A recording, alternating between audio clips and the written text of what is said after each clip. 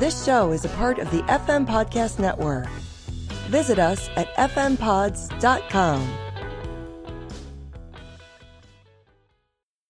When I was a kid growing up in Jersey, anybody who was a hoot or really funny or something, we'd call him a riot. Ladies and gents, this guy's a riot in more ways than one. Bob Dylan. Darkness at the break of noon, shadows even the silver spoon, the handmade blade, the child's balloon, eclipses both the sun and moon. To understand, you know too soon, there is no sense in trying. This is Pod Dylan, show that celebrates the work of Bob Dylan, one song at a time, part of the FM Podcast Network. I'm your host of Freewheelin', Rob Kelly, and joining us this week to talk about It's All Right, Ma, I'm Only Bleeding from 1965's Bringing It All Back Home is my pal, Brett Young. Hi, Brett. Hi, Rob. Thanks for having me. Absolutely. Now, I think other people, that have listened to some of my other shows know about the designation that has been given to people that do 5 of my solo shows, which is the Robbie. I didn't name it that. That was a Vox Populi thing. And you're not there yet, but you are rocketing your way towards that because I'm getting them all. I'm going to try to do what I guess like in tennis they call the Grand Slam. I'm trying to get it all. Well, this would be, I guess, a calendar year. It wouldn't be an exact year, but I'm trying to get it all in a calendar year. Because this is number 4 for you, and we had never recorded together less than a year ago. We did our first Treasury Cast together. It's 3. I did Treasury Cast. I did Mountain Comics. I've done this, and then we have 2 more scheduled. Well, so I will get it, but we're not there yet. So okay, fair. You know what? That's true. But I guess by the way, nobody cares about this. But once I put you on it's my show. I do what I want. But once I put you on the schedule, to me, it's right. Like it counts. I just realized that yes, your appearance on the final episode of another one of my shows is coming up. So we're not there yet. But anyway, you are bringing it, man, because you are just. Many people take some years to get 5, and you are just knocking them down left and right. So anyway,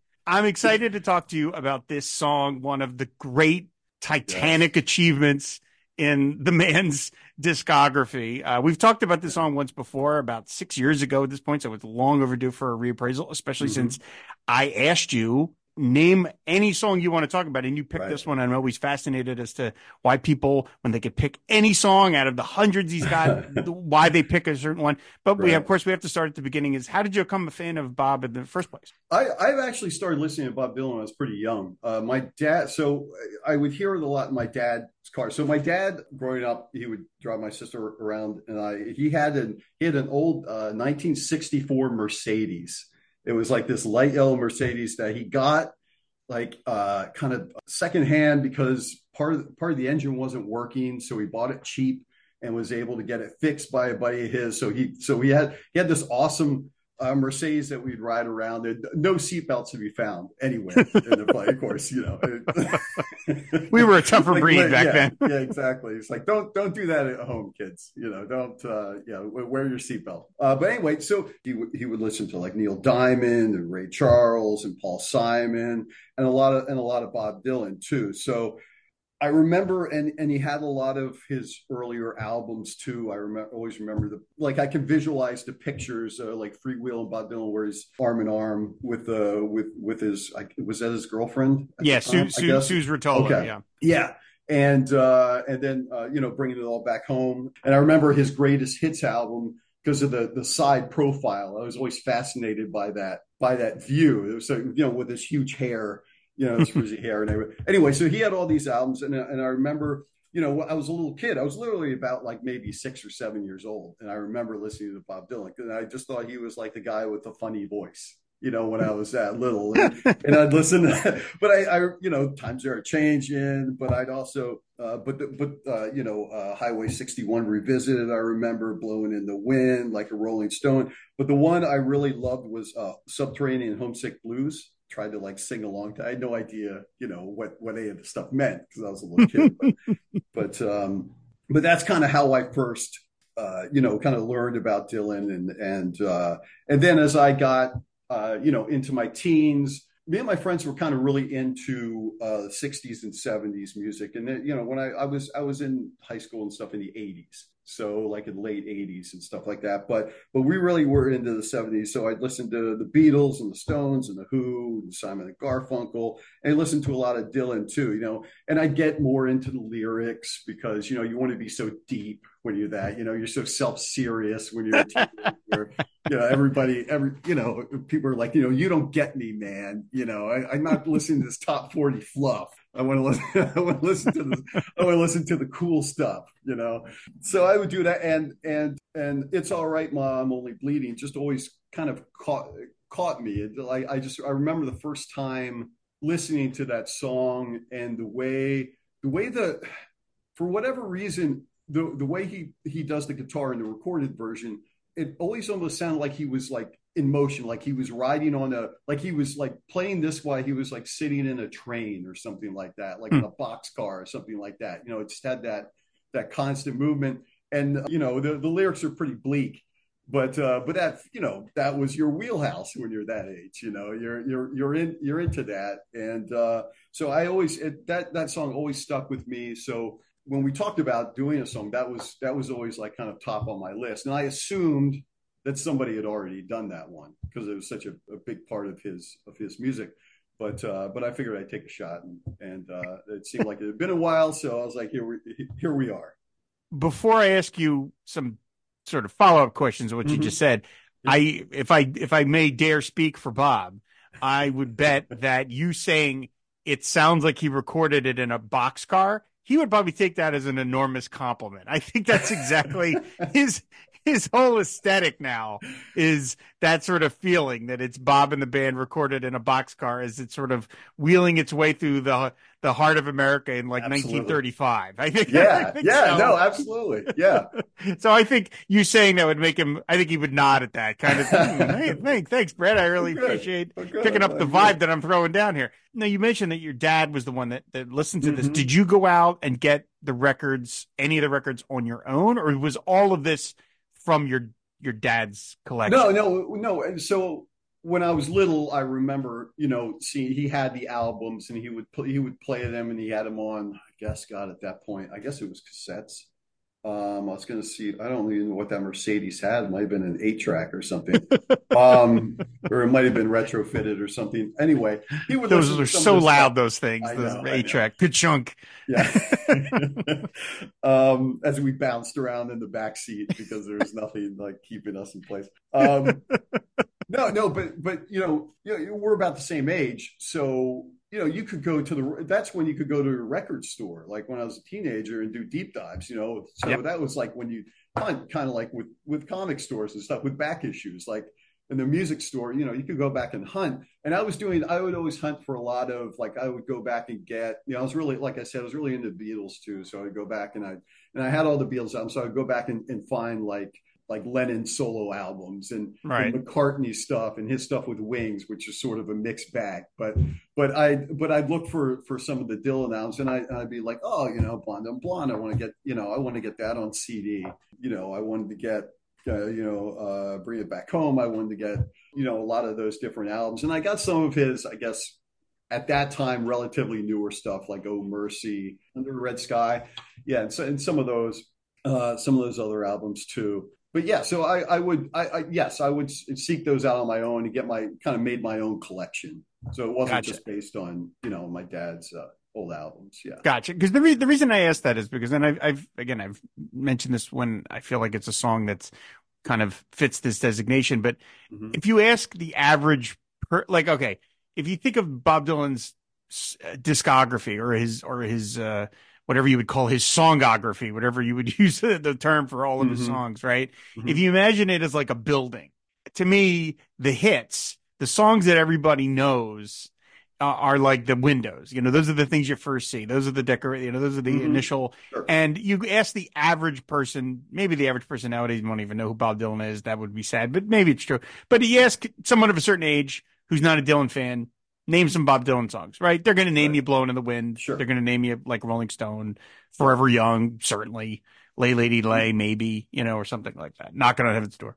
Yeah. And then there is, to me, the songs that are like the steel reinforced girders that keep the building in place. And this is one of those songs. This is a song of such depth and timelessness and quality, but it's not a famous song to anybody outside of, I'd say, relatively diehard Dylan fans. Sure. The average person doesn't know It's All Right, Mom. Only they might, I saw Easy Rider. There was a guy singing a version of it in that, but it's like Isis or Visions of Johanna, where it's like, to me, it's not in quality, but it's a B-level song in terms of how much knowledge you need to have of Bob Dylan to know what this song is. But you go back and listen to this and you say, my God, if any other musician had this song in their catalog, they'd play this at every concert because they'd be like, this is the genius. These are my genius credentials, is this song. And this is just one of like a dozen in the 60s that he had that was never released as a single. It was just on side 2, and it just became this thing because it is one of, you go back and you scan the lyrics, and we'll go over it, of course. This thing has half a dozen lines that have permeated the culture at this point, which is unreal. That even a song could have one line that does it, let alone half a dozen that he's reeling off in the 7 minutes that this thing runs. So that's the reason I was asking about that. So I know that you have not seen him live. No. Is that something that you want to do? Is it something you've just kind of like, I'm not a big concert person? I mean, where are you on that? Yeah, well, that's interesting because I have not seen him live. He's kind of one of the few guys of that sort of genre that I wanted to see. I shouldn't say a few, but there are like certain guys I always wanted to see live. I wanted to see him live, never did. I wanted to see Billy Joel live. I saw him live a few times. I wanted to see Paul McCartney live because I figured that was the closest I was ever going to get to seeing the Beatles. So I saw him live a couple times and stuff like that. And then beyond that, most of my concert going was kind of in my 20s and 30s, and it was there's a place I live right outside of Washington D.C. There's a place called the 930 Club, which is kind of a smaller venue place, but gets a lot of bigger names and has over the years. So you could see sort of, at the time when the Counting Crows were really big, they would come there, and then smaller groups. I remember seeing like G Love and Special Sauce and different. Do you know those guys? The first mention of G Love and Special Sauce on Todd Dylan. It took 297 episodes, but we got it in. We've done it. Oh, they're great. I love this. But so I've seen a lot of kind of smaller venue concerts and things like that now. But God, I haven't been to a concert in forever. I don't even know what I do. Like, what do you do when you go to a concert now? Do you just kind of stand there, or do you dance, or do you sing along? I don't. What do you do? There are people who dance at Bob Dylan concerts. I am not one of those people. I look like Frankenstein trying to attempt that, so that's not something it is a different experience that you are, at least for the most part. Like, to me, you're just sort of sitting there taking it in. You're moving around a little bit if you're so inspired, but it is a much more sedate sort of experience, and we talked about this again on the episodes leading up to it. Like, I just saw Bob a couple of weeks ago when he hit Philly, and the main chunk of the concert hall is general admission, and then the seats around it in the back were seated, and I'm like, I'm too old to do general admission. I can't stand up for 5 hours, like waiting in line, then the concert. Like, no, I've just aged out of that. So, okay. So it's not so much not seeing Bob as it is just, you're just not in the mode of seeing concerts much at this point in your life. I just don't. It would take an extraordinary circumstance, I think, for me at this point to go see a concert. I don't know. I'm just not. I know that sounds sad, doesn't it? I don't know. I love music. I just don't. I don't know if I want to spend. I just don't know if I want to go through that whole thing. You're a busy man. You got a lot of kids in the house. You're self-employed. You got a lot going on, Brett. You're doing all my podcasts. You got a lot on your plate. Every other week there's a podcast. Every other week you're doing a podcast. So I totally understand. I got to read things. This is a no judgment zone, Brett. Don't worry about it. It's all good. The thing I think I always liked most about him was how malleable, how like transformative his stuff is, because he can write a song and then somebody else can do it and it sounds like a completely different thing, and then somebody else can do it. You can interpret. It's almost like he does these things so raw when he does them in concert, like I was, before this, I was listening to It's All Right Ma, like in different concerts. And he did one like at like I listened to one at the Philharmonic Hall from like 1964 in New York. And that was really just stripped down. And he's singing, he's more speaking the words and almost like, it's almost like he's like there was somebody in the audience that he just hated because the way he was saying it, you could see he's almost spitting the words out because he's like, you son of a bitch, he's kind of doing that. And then there's one I was listening to one where he does in Tokyo. It was live in Tokyo, and I think it was from the 70s. And it sounds like something like the Blues Brothers would have done. It's like big. He had backup singers, and it was almost sounded like half of like a big band. And it completely changes sort of the atmosphere of the song and the way it's you almost think about it, but it still holds some of that. It still holds the meaning, but the way he can just do that and completely do it differently. And then another one at the LA Forum in '74 I was listening to, and he's like flying through it. And at first I'm like, does he just want to, maybe somebody said, hey, you got to do this one tonight, or something like that. And he just wanted to get through it.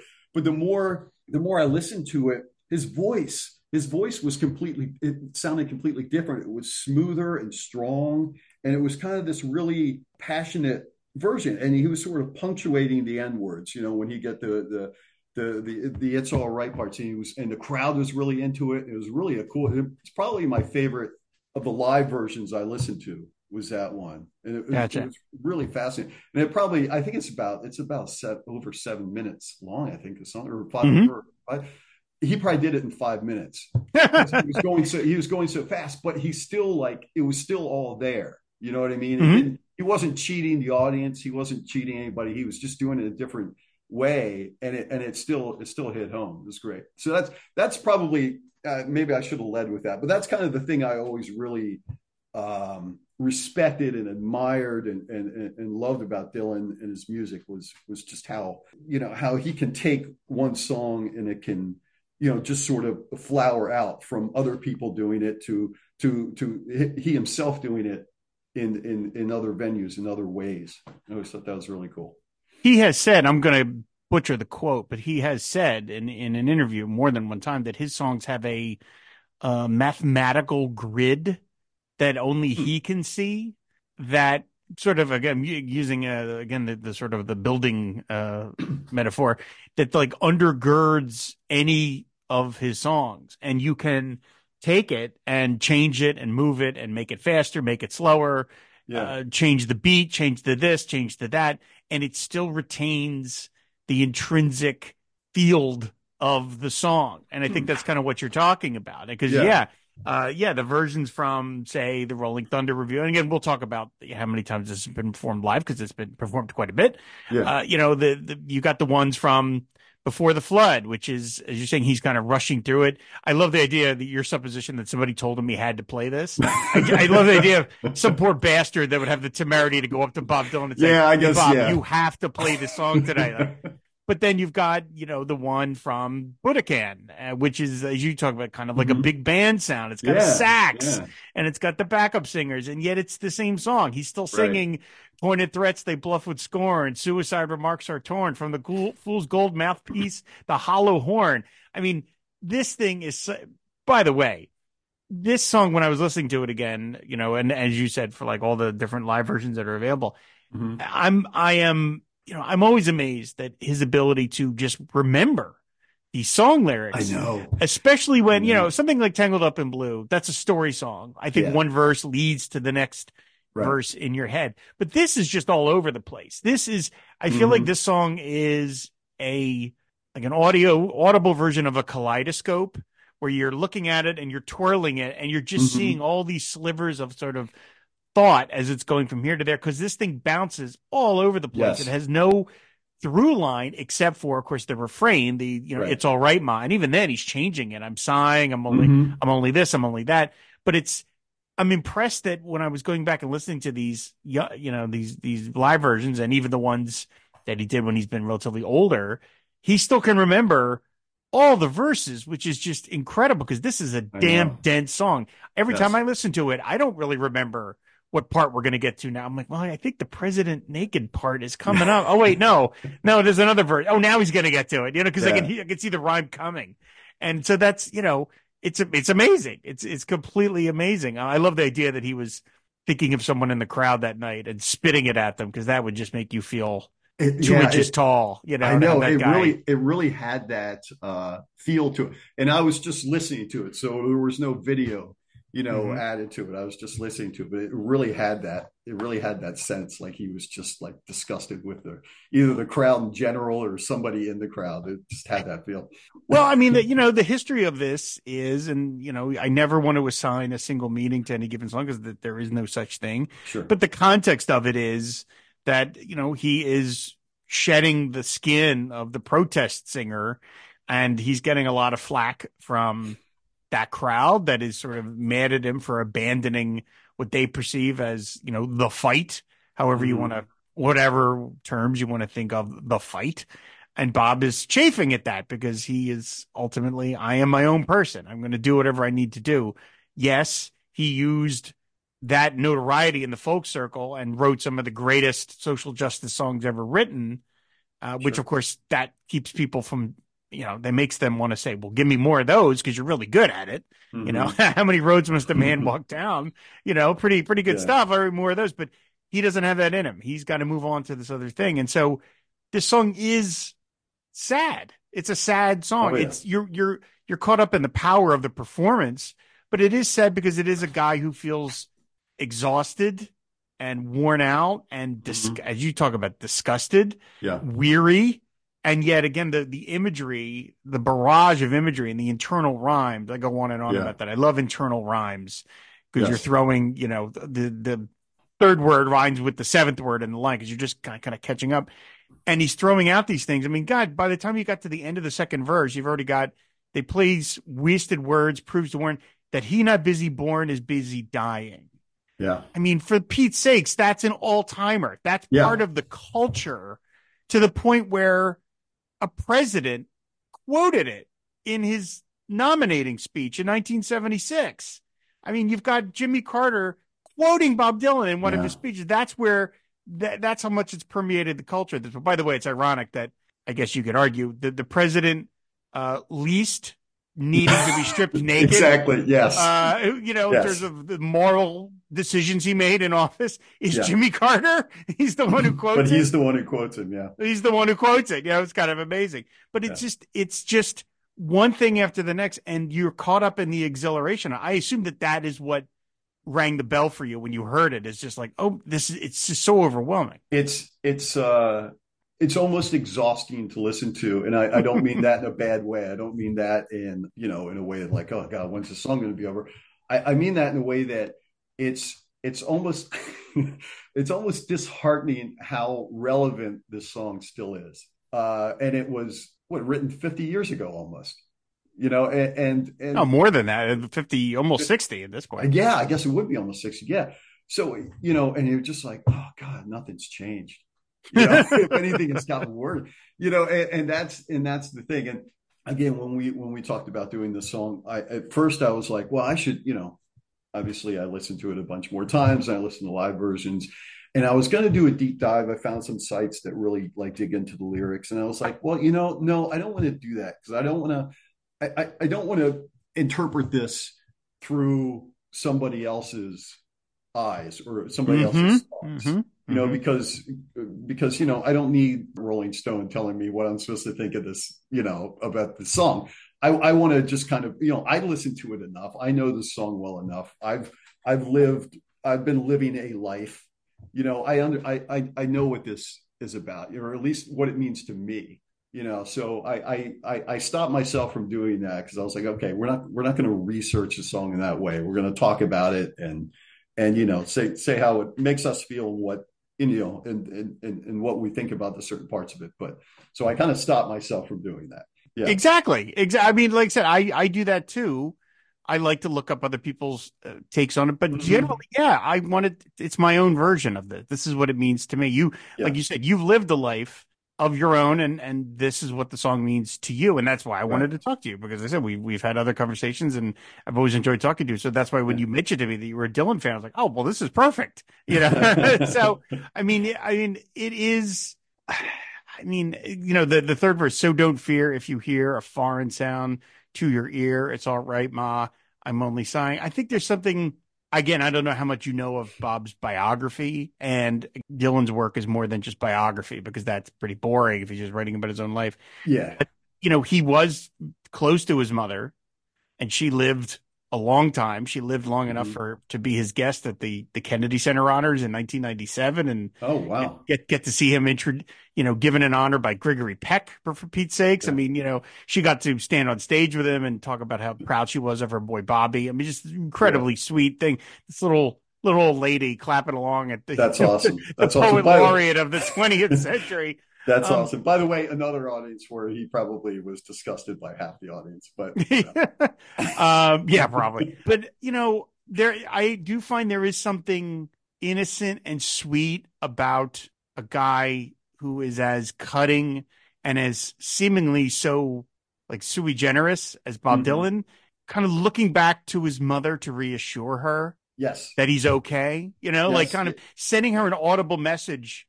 It's all right, Ma. I'm only sighing. Only bleeding is pretty bad, but I'm not dead. I'm okay. And they're just using the record as that kind of message to her. There's something, again, sweet about it, even though this song is so cutting and nasty and sad. Yeah, and 1,000% correct. And that was something I was going to get into also is, I mentioned my dad earlier. He kind of got me into it. But I have a great relationship with both my parents. They've always been there for me. Fortunately, they're both still with us, very supportive. And that's something that I can still do to this day. Like if things are difficult or I just need, to vent, I can do that.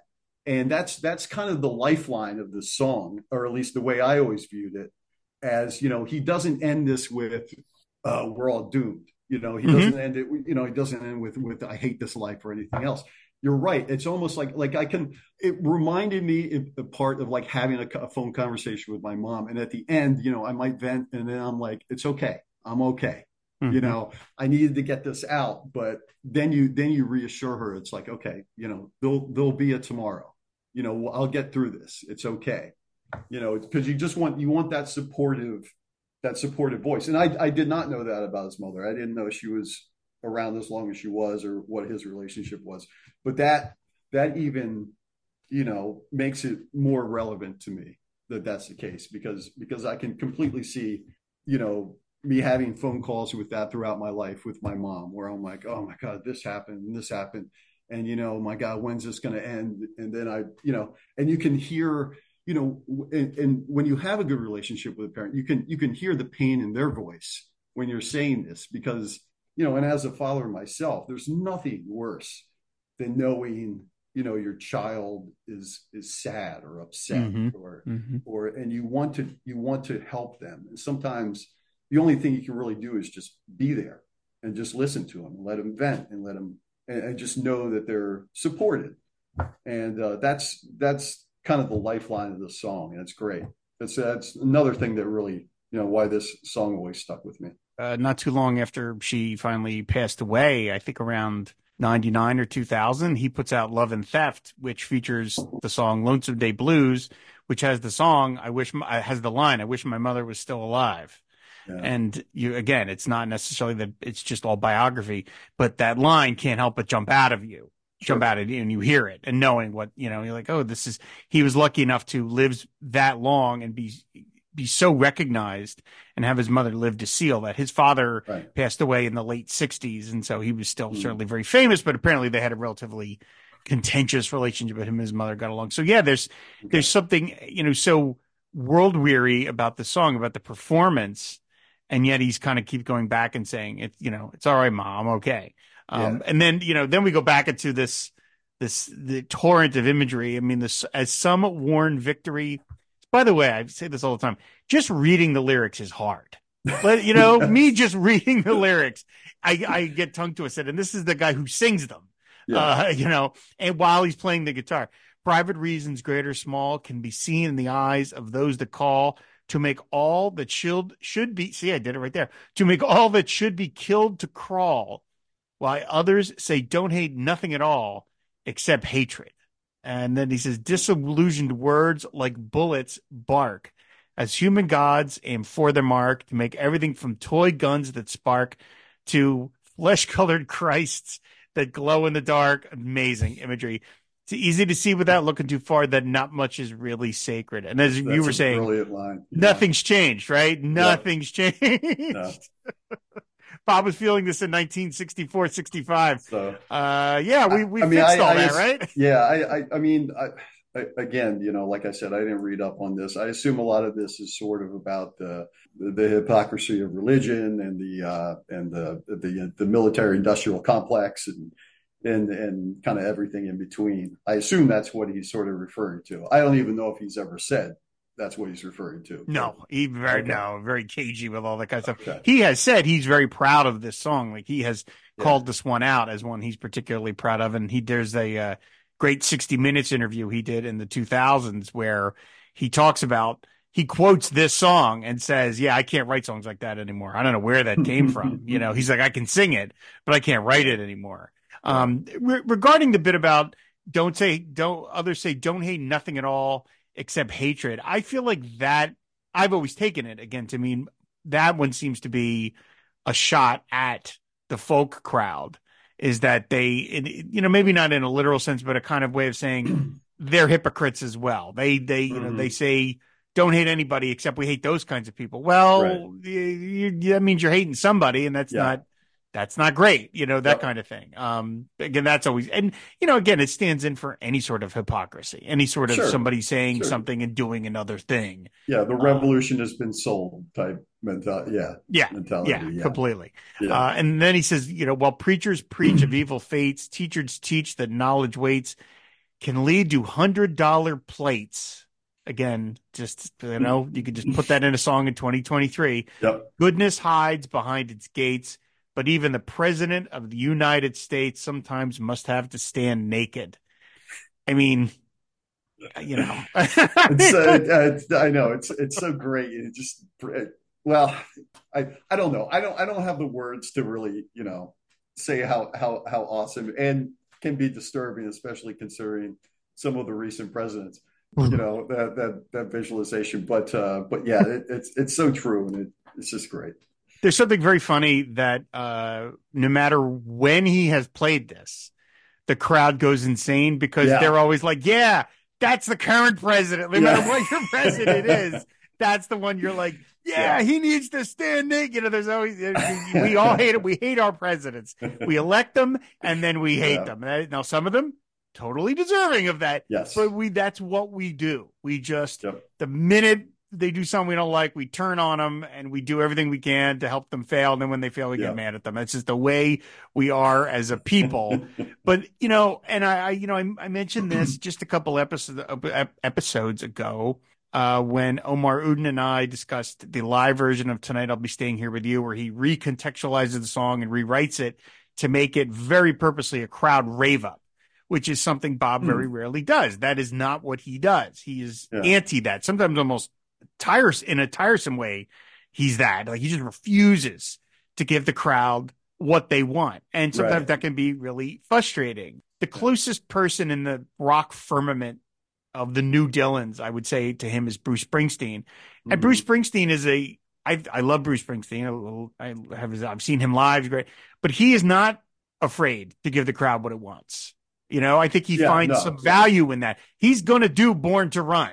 When he's playing in New Jersey, he's going to do all the New Jersey songs. That's just who he is as a performer, and he finds himself very comfortable. I think Bob just doesn't. But the reason I bring all this up is Bob knows at this point that line is coming in this song, and he knows it is going to drive the crowd nuts. And especially, he's bringing it out during the 1974 tour with the band right in the middle of Watergate. I mean, that's right. And the crowd reacts appropriately. And he had to know that. He didn't have to do this song, but he did it because he knew that line is just going to set the place on fire, which is great because it deserves it, because it's an amazing line. Yeah, it is. That is kind of a shame that he doesn't. Well, I mean, do you think you just think it's just because of the way he is, or do you think it's sort of I don't want to be your, dancing monkey, or why do you think Well, I can't profess to understand the man. Okay. I don't, even after being a fan for 30 years, I'm not going to Yeah. ever presume that I know who he is as a person, even Right. though I've been listening to his music and I know it backwards and forwards. That's not the guy. The music and the guy are two different things. That's why I talk about the music, not the man. That said, I can go from interviews. Yeah, I think it is. I think he's going to follow his muse wherever it leads him, Right. even if it leads him down places that the crowd doesn't want him to go. He doesn't Right. care. And you could argue, look at the results. Look at the result. Sure. I mean, here, this song's an early example of that. The folk crowd is like, hey, don't go down this road because we like you singing the protest songs. I mean, that's a very reductive way of putting it, but that was kind of the bare bones of it, and here he is saying, no, I can't, I'm going to turn away from the thing that brought me here and made me popular into this other realm that people might not follow me. Now they did because they saw the brilliance of it, but he's taking a risk, and he's done that time and time again over 60 years. And that's why he's Bob Dylan now, as opposed to a forgotten act that is just sings the hits. So there's a little Russian roulette involved with seeing him live then. You never know what you're going to get, right? There can be. Not... Yeah, okay. There can be. And some people don't like that. Some people that's not what they want, and that's fair. Other people like me that have seen him to the point where I've seen him into the 26. I think my last one was number 26. I know what to expect. I know not to expect anything. That's what I know to expect. It's like he's going to just do what he wants to do, and that's it. And that you have to accept that or not. But he doesn't really care. To that though, because you never know what's going to happen. Yeah. So I mean, so after that, one of the great lines ever. I mean, prisons in the United States sometimes have to stand naked. The idea of even the most powerful person being brought down and shown for who they are. Right. It's just, again, it's one of those things that you got to think, like, when he digs this song out, right, 5 years later, he's like, my God, did I write that? Holy shit, man. And though the rules of the road have been lodged, it's only people's games that you got to dodge. And it's all right, Ma, I can make it, which is probably the most upbeat part of the song. I mean, the whole idea that it's only people's games that you really have to worry about. It's people's expectations. I think that's true of most people, how we perceive that it's people that you have to worry about. Most of the stuff's not that external. It's just your interpersonal relationships, and just the idea that, all right, Ma, I can make it. He said in one of his most famous press conferences, the San Francisco one in 1965, he says, every one of my songs ends with, good luck, I hope you make it. He says, every one of my songs say that, which is an amazing quote. Right. And it's incredibly upbeat. And yet here he is. He's sort of giving you this road, he's using it personally, but he's giving you his own roadmap of how to navigate this. Yeah. That, and that's the one I like best of the It's All Right. Cause you're right. It is the most hopeful moment of it. And I guess if you talked about his relationship with his mother before, and if you think about it, that you send your, at some point you have to send your child out there and hope that things go well. And that's sort of the response to him. It's like, it's okay. I know you're worried, but I can make it. And that's great. That's great. And then it's the end. Then he sort of turns the tube of the kaleidoscope a little, if we could continue with my strange metaphor here. But he says, advertising signs that con you into thinking that you're the one that can do what's never been done, that can win what's never been won. Yeah. Meantime, life outside goes on all around you. I mean, now Bob has since, of course, danced with the corporate Moloch, Sure. He's done commercials for cars and computer systems and even women's lingerie. And people could argue, women's lingerie, I missed that one. Yes. Brett, you got something to look forward to. Go to YouTube, type in Bob Dylan Victoria's Secret, and you will enjoy. Yes. Oh my gosh. If you want to see a video of Bob Dylan walking around while Angelina Lima walks around in her underwear, that's a good 30 seconds or 45 well, seconds. when you think lingerie, you do think Dylan. So I do think Dylan. Yep. But I mean, good Lord, the idea that advertising signs that con you into thinking you're the one that can do what's never been done, that can win what's never been won. Yeah. You know, that's pretty much it. I love that you can win what's never been won. That's my favorite part of that line, because that's just so great. It's just, just the marketing, the machine just looks at you. You're a sucker. We're going to get you one way or the other.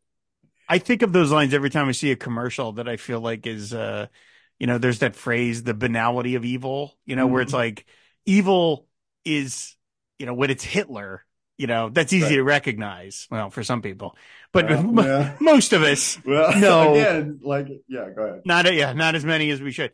But you know what I mean? It's some stuff is murder, right. I mean, that's obviously, but then there's that evil that just sort of, kind of seeps into the ground, and it seems benign. And to me, there's a lot of advertising of that, of especially to me, it's like car commercials where they're like, whatever, 900 horsepower. I don't need that. What are you doing? It seats 15. What? Why do I need this? What do you, people driving up cliff faces. When am I going to need to do that? I would like to drive up a cliff face, but the giant truck crowd that never actually have to use it for any type of work, they're the worst people. It's just damaging fragile ecosystems. Just burning the planet so they can double park this monstrosity. It's just oh my God. There was, again, not to get too far off this, but what the hell? There was a car commercial a bunch of years ago. I don't remember what car it was for. And it had an actor named, I think his name is Martin McDonough. No, I don't know, I'm blowing the name. Doesn't matter. It was an actor who you've seen in stuff. He was in Star Trek First Contact. He played Ensign Hawk in that movie, but he's the spokes guy. And he's talking about the difference between Americans and the rest of the world in terms of our work ethic. And it was and they don't literally say it, but he was like, in Europe, they take a month off for Christmas. In America, we work. And I was like, this is the most evil goddamn thing I've ever heard. They are making a virtue of working yourself to effing death. To death, yeah. And they're making it sound like those idiots that take a month off for when their baby is born, or take a month off to enjoy, the summer, or take a month off to enjoy the holidays. They're a bunch of pansy suckers. And I'm like, those lines from this song, that's what I think of every time I saw that commercial. I was like, this is evil, this commercial. This is downright evil. They're making everybody feel bad for wanting time off from work. I know. Keep working. That way you can buy your $60,000 truck. I was going to say, you're going to have to keep working to afford this truck. So get back to work, suckers. Yeah. Obviously, we are never going to have a truck sponsor here on that's okay. Sorry, I blew that for you. So anyway, the song goes on. You lose yourself. You reappear. You suddenly find you got nothing to fear. Alone you stand with nobody near, when a trembling, distant voice unclear startles your sleeping ears to hear that somebody thinks they really found you. I love the uncertainty, the vagueness of a trembling, distant voice, unclear. It's half heard. Maybe it's a dream, maybe not. I just love that it's so vague and unspecific. It just gives it makes you kind of lean in. You're like, oh my God, what's going on here? Yeah, what's happening? Yeah, it's great. It's awesome. It could be his conscience. It could be, it could be a lot of things. Yeah. Oh man. But that's the great, again, going back to why I stopped myself from digging into these lyrics. I was like, there's just so much open to interpretation that you don't want to ruin it. He says the question in your nerves is lit. Okay, I love that metaphor. The question in your nerves are lit as if a match, which is fantastic. Yet there is no answer fit to satisfy, ensure you not to quit. Keep it in your mind and not forget that it is not he or she or them or it that you belong to. Again, the versions you've talked about where he sings it fast, the fact that he can get that out and not flub it is, I know, it's amazing, damn impressive. Because I've tried to sing it out loud when I'm in the car by myself, and I mess it up every time. He, she, them, or I just kind of jumble it. But again, that's a very for a dark song, there's some, like, as they say in Hollywood, like actionable notes here. And that the idea that, keep it in your mind and don't forget that it is not he or she or them or it that you belong to. Yeah. You belong only to yourself. Again, it's wonderfully reassuring, buried in this sort of nightmarish vision. Yeah, that's true. I guess I guess you could kind of, it's a stark warning, but at the same point, it's encouragement as well. It kind of walks that line. Yeah. Yeah. It's startling. And, when he recorded this, of course, it's on side 2 of Bringing It All Back Home, which is the all acoustic side. Those 4 songs, Mr. Tambourine Man, Gates of Eden, It's All Right, Mom, Only Bleeding, and then It's All Over Now, Baby Blue, were recorded basically in one shot. Wow. Which is unreal. That's insane. Now there is an alternate take of Gates of Eden, and there is a false start to this song, which you can hear on one of the bootleg series, where he starts playing and you hear Tom Wilson say Gates of Eden, and he's like, no, the other one. Oh yeah. And what song? Okay. And then Bob even complains. He goes, this song's so long, man. Which I love that, like, he wrote it. Like, who are you complaining? I love it. Like, what was I doing? Why is somebody making me sing this? Oh yeah, I'm making me sing this. Okay, that's what it is.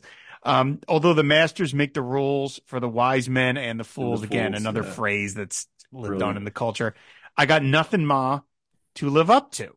Again, another sort of self-actualized, kind of phrase. From them that they must obey authority, that they do not respect in any degree, who despise their jobs, their destinies, speak jealousy of them that are free. By the way, on the BobDylan.com, the line is changed. Here on BobDylan.com, it says, cultivate their flowers to be, which is not the line in the song. And then he says nothing more than something they invest in. That, to me, feels the most like what you were talking about when he's singing it to somebody and he's pissed off at them. This feels very pointed at almost somebody that he knows, and he's just kind of crapping on it. And this series of lines is so relevant, especially since COVID, when the battle to risk your life to come back to the office, please, because I need somebody to boss around. Because otherwise I'm afraid that the higher up's going to realize I don't serve any purpose here other than in an office by myself. So if nobody's here, people are going to realize I don't actually do any work. Yeah. Well, we're paying for this real estate. We got to have somebody in it. Yeah, we got to have somebody in it. So I need somebody to boss around. So I don't care if you have an autoimmune deficiency. Get in here. So yeah. We're laughing, but that's not funny. No, it's not, but it's true. I mean, terrible. Yeah, it is. Yeah, really. While someone principals baptized to strict party platform ties, social clubs and drag disguise, outsiders they can freely criticize, to tell nothing who to idolize, and then they say, "God bless him." Again, I love that each verse has got this one syllable that he just bends for every conceivable rhyme to get. This is the eyes one, and then he says, well, one who sings with his tongue on fire gargles in the rat race choir. There's a line, gargles in the rat race choir. That's great. Been out of shape from society's pliers. That feels like a line that could have been in Subterranean Homesick Blues. It's too long, but it has that same kind of feel to it of, the put you on the day shift kind of thing. Cares not to come up any higher, but rather gets in on the hole that he's in. Yes. But I mean no harm, nor put fault, or anyone that lives in a vault. But it's all right, Ma, if I can't please him. I love these going back to that. He's talking about the guy who's dragging the hole, but it's okay if I can't please that guy who's trying to drag me down. Yeah, God, that's so great. And this song still has I know it's four more verses to go. Yeah. Normally I don't quote, every single one, but this is just so dense. Old lady judges, while people in pairs limited in sex, they dare to push fake morals, insult and stare. While money doesn't talk, it swears. Again, that is the line, I think, in this whole thing, because and he doesn't hang a lantern on it. It's just it's another one of the lines, but literally the way I think about this is you could take everything any leader in our country, our country's history has ever said. Take the Gettysburg Address, take Roosevelt's Spirit Cell, take JFK's ask not what your country can do for you. Take everything else, you can put it in a little wooden boat, send it out into the water and light it on fire. And there's nothing that better encapsulates the American experience than money doesn't talk, it swears. There's nothing better. There's nothing better.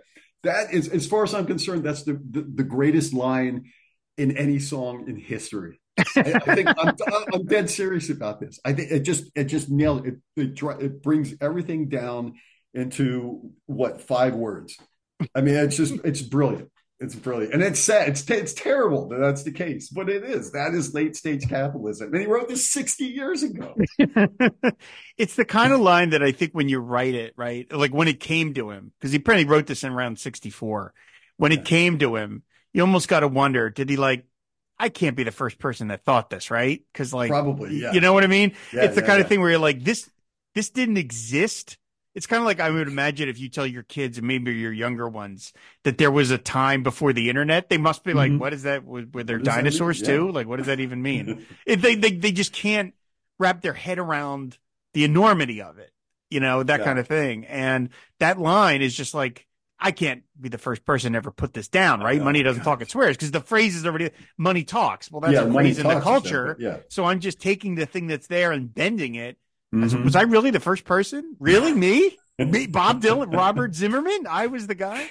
Yeah, apparently so. It was nobody ever. It reminds me a little bit of, and again, you'll be on MASHcast next season, but there's that episode of MASH, The Interview, where they ask Hawkeye, have you brought any books with you over here? And he says, I brought one book with me. What book? The dictionary. The dictionary, yeah. Because I figure it's got all the other books in it. And when I heard that, I went, okay, now that's, people who don't know, that episode legendarily has the characters, has the actors writing their own dialogue in response to questions that they're given by this interviewer, which means that line was written by Alan Alda. When I heard that line, I said, there's no way Alan Alda wrote that. That is too brilliant an observation that didn't exist before 1975. There's just no way. And Alan Alda's brilliant. And then I mentioned it back when I had a MASH blog, and no less than the creator of MASH, Larry Gelbart, commented on my post. Really? And said, yeah, no, he wrote that. Yeah, that's Alan Alda's line. And I'm just like, my respect for Alan Alda just went up by a million, that he wrote this thing that is so self-effacingly brilliant that I can't believe it never existed before, like, say, May 1975. Yeah. And that's the same thing about this. Money doesn't talk, it swears. You're like, no one said that before 1964, but I know. Yes, so. Yeah, you're probably right. And he did think, and he's like, well, I'll put it out there and see what happens. He's like, but nobody? No? Okay. There's some guy, in Canada who said, oh man, I said that. Like, they're not famous enough. No one's going to hear it. There's one dude like, oh man. I said it at the bar one. I really should have written that down. Nobody's going to believe me. Oh, well. While them that defend what they cannot see with a killer's pride, security, it blows their minds most bitterly. For them to think that death's honesty won't fall upon them naturally. Life sometimes must get lonely. Again, he spent all this time spitting at these people, kind of this metaphorically, and then now he's showing some real pity towards them. My eyes collide head on with stuffed graveyards, false skulls. I scuff at pettiness, which plays so rough. Walk upside down inside handcuffs.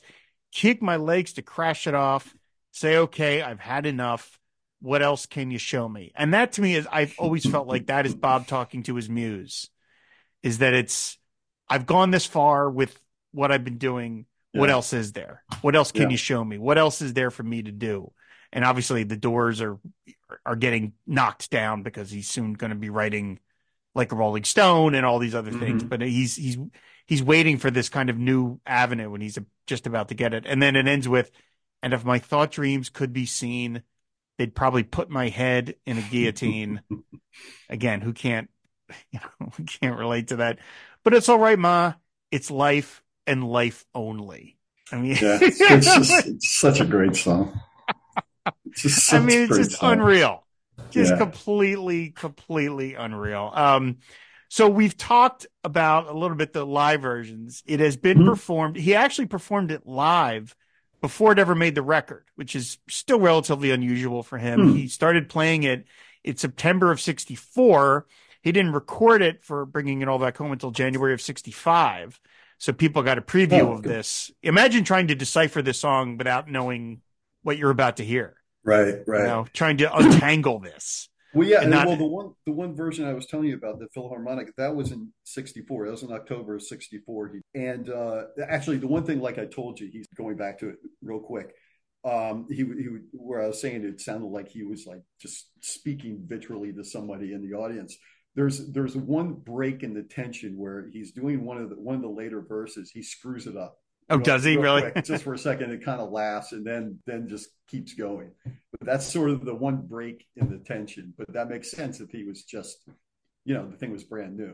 So yeah, you said without having the record to know what you're going to hear and maybe have some of the lines in your head already, try to decipher all this. Yeah, wow. Especially since with the weird word, line breaks that he does. Like the lines don't necessarily end with the word. Right. They, my eyes collide head on with stuffed, end of line, graveyards, new line, false gold's eye, Scott. You're like, wait, right. That's the graveyards is the continuation of the previous line.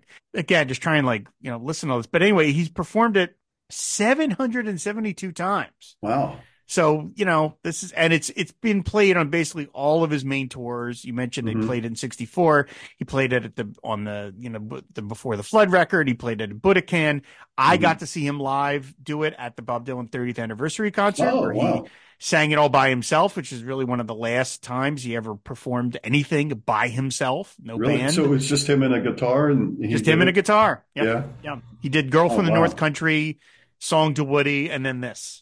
Wow. And he sings it fast.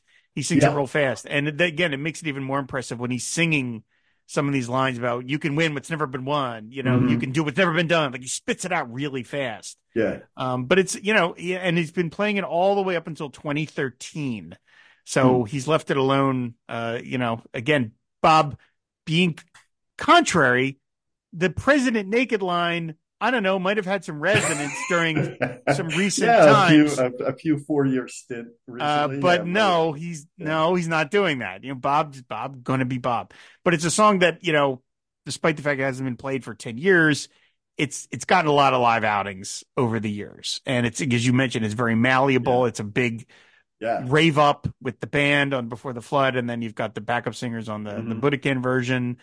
So it's, it's a song that, for as long as it is and as dense it is, it's malleable. It's very malleable to whatever he needs it to be. And that's why it's one of the great achievements in his career and probably of anybody's career. I wonder if he doesn't do it anymore, primarily because he's at this point, he's like, well, do you really need me to spell this out for you again? What's going on? Haven't we all basically been living this recently? Or maybe it's just too hard to remember. I mean, he's getting up there. He's 82 now. Yeah. I mean, I don't know. I mean, he's obviously, the tour he's been on for the past couple of years has focused very heavily on the new record with some of the older songs sprinkled in. And this one will probably stick out really quite far in the middle of that because he's just going for sort of a different approach. But you never know with him. You never know. He might pull this out again and drive everybody crazy. Because it is just it is a towering achievement. Yeah. And, like I said, it remains one of the greatest songs in his catalog. And it was covered, it's been covered a million times. It was originally supposed to be used in Easy Rider, but apparently they couldn't, Peter Fonda couldn't quite get the appropriate licensing. And so he ended up getting Roger McGuinn to record a cover of it. And that became a sort of famous cover, but it's been covered by lots of people. I was looking here. Terrence Trent D'Arby. Imagine I don't know what that version sounds like. Terrence Trent D'Arby. Terrence Trent D'Arby. There you go. No G up. Love and Special Sauce, but still good. How could they not have done it? Yeah. Billy Preston did one. I mean, again, I'd love to hear that version. Yeah. I mean, it's a song that it was quoted. Has some piano in it. I'm sure it does. It's quoted by Public Enemy in a song of theirs called "The Long and Winding Road." Really? From 2007, where they quote, "It's all right, Ma, as a child of the 60s along the Watchtower, I can't bet that they're going to miss me." So, I mean, it was used in the final episode of The Sopranos. So, I mean, it was. I don't remember that part. I remember. I was like, whoa, they paid the money for that. Like, they got Sopranos were making good money by that point, so they could pay for it. Yeah. But yeah, I mean, it's really just one of the great songs. And that says something about the fact that we have been talking for over an hour about it. I mean, just a single song can go this long. And that's me kind of rushing through the lyrics because there's just so much of it. I know. Wow. Well, now I haven't been on Pod Dylan before. Is this the part where we sing it? Do you want to do a duet or what? That is not. No? That is most definitely not a part of the show. Oh, okay. So, well, as we're sort of wrapping up here, I mean, is there anything else you just sort of want to say about it? Now you've had your chance to talk. You picked this song out of all the ones. Well, I think I've said a lot, and I don't want to just I don't want to overdo it. It's just like I said, I always thought it was a brilliant song. The lyrics are fascinating and brilliant.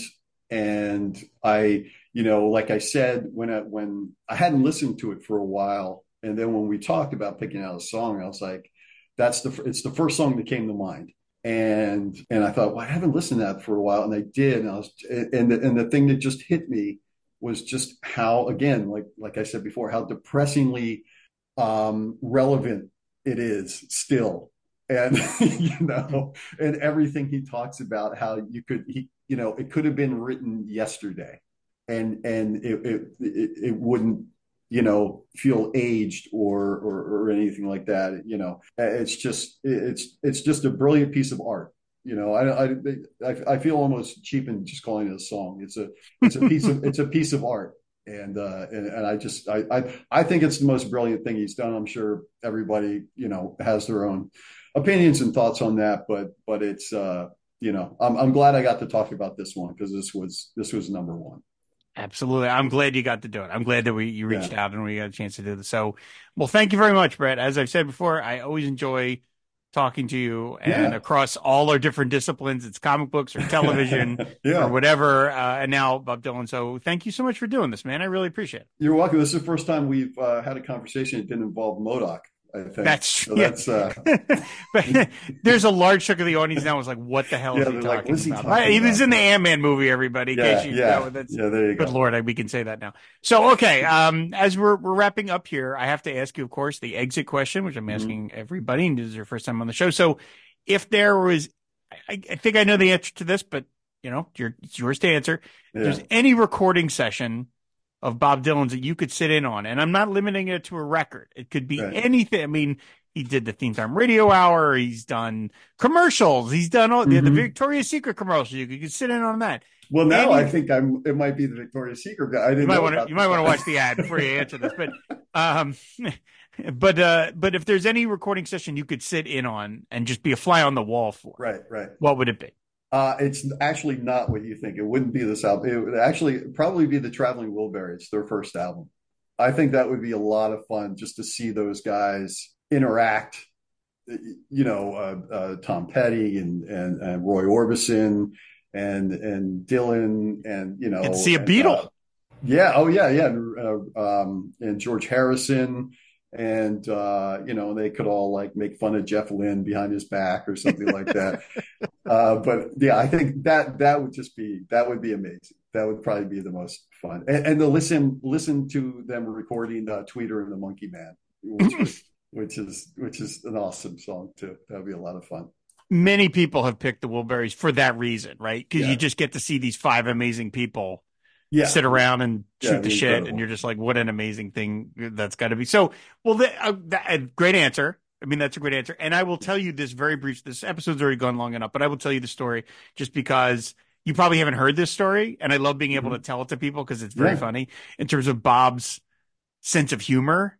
Like his George Harrison famously said about Bob, everybody takes him so seriously, but he's really such a joker. And of course, you listen to this song, you're like, really? That guy's funny, But there's this moment, and this is within Dylan circles. This is a famous story, but I love it when I first heard it, and I love telling people. So apparently, right, they're working on the Wilburys record, and at some point he's sitting there with Tom Petty, and George Harrison comes by. Maybe early on in the sessions or something, but Harrison comes by, or maybe this might not have been for the Wilburys. It might have been if they were just getting together to do it or something. Okay. But Harrison walks over, says something, right, to the two of them, and then walks off. And Bob leans conspiratorially to Tom Petty and goes, He was in the Beatles.